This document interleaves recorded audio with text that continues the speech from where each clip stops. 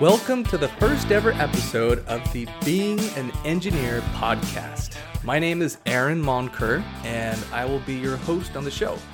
We thought it might be useful to start the series off with a short introduction, and I will share just a little bit about me and also about my company, who's behind this podcast. So who am I? An engineer, and I have degrees in mechanical and bioengineering. I grew up surfing in Hawaii. In fact, the name of our company, which we'll get to in a minute, is a throwback to one of those beaches. I live in Arizona now, which is where my business is, Pipeline Design and Engineering. And we focus on developing turnkey test fixtures and automated equipment, predominantly for medical device engineering teams, although we work with other industries as well. We've been in business for over 10 years and support companies local here in AZ, as well as across the rest of the US. I am really into systems and productivity, and those will certainly be some of the themes we'll discuss in upcoming shows. Something weird about me, I hate newspaper. Not news reporters, not news channels, not the news itself, but newspaper. I don't know what it is. Ever since I was a kid, and I know this is super weird, I've just hated this stuff. I can't stand the texture, the touch of it, the smell of it, the ink that gets on your hands, just everything about it. I hate newspaper. Ugh, I don't even like saying the name. That's something weird about me. Why did I create this show? Selfish reasons, really. I think that people are supremely interesting, and I want to learn more about them, especially engineers. That might seem counterintuitive because engineers are nerds, and why would that be interesting, right? Case in point, my wife and I were about to go to sleep the other night, and I told her I might watch a show before hitting the sack, and she said, "Isn't it about your bedtime?" Lately, I've been really into getting high quality sleep and going to bed at the same time. Anyway, I said, "You're right. Only 8 minutes left until optimal bedtime." And she rolled her eyes at me and I was like, "What?" And she says, "Only 8 minutes left until optimal bedtime? Who talks like that?" I had to admit she had me there. I use nerdy language like that all the time.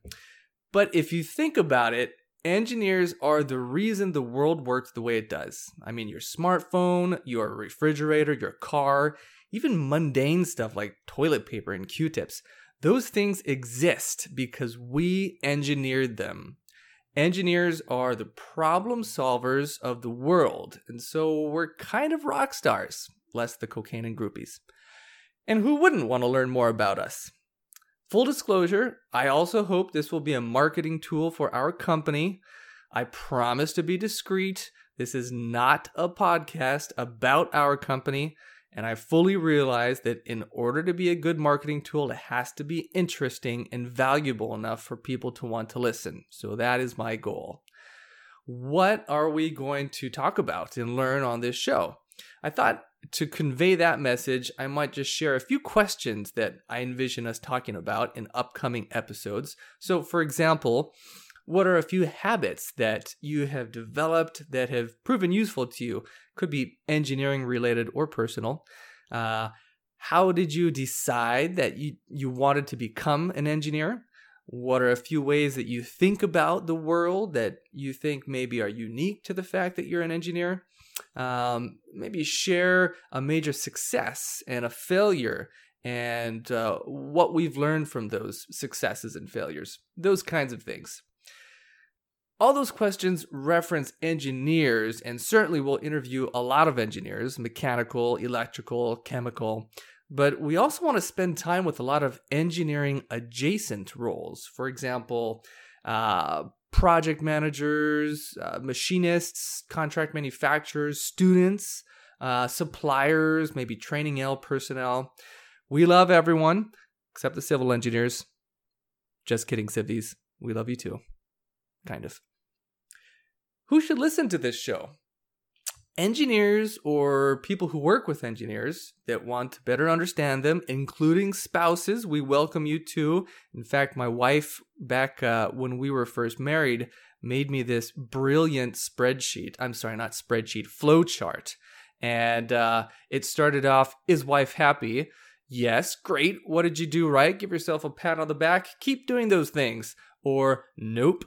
Is she hungry? Yes. Feed her, then reassess. Or no.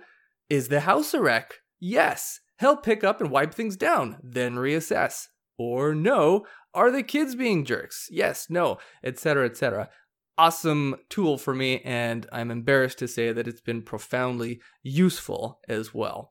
Anyway, engineers, people who work with engineers, and really anyone interested in learning new ways for approaching problem solving or being more productive or just generally learning about what it's like to be an engineer. Where can you find us? Well, for the podcast, all the major podcast platforms.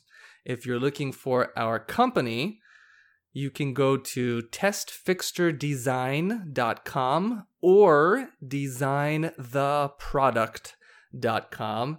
Either one, I suggest going straight to the case studies pages. They are probably the most interesting and educational if you're looking for business-related material.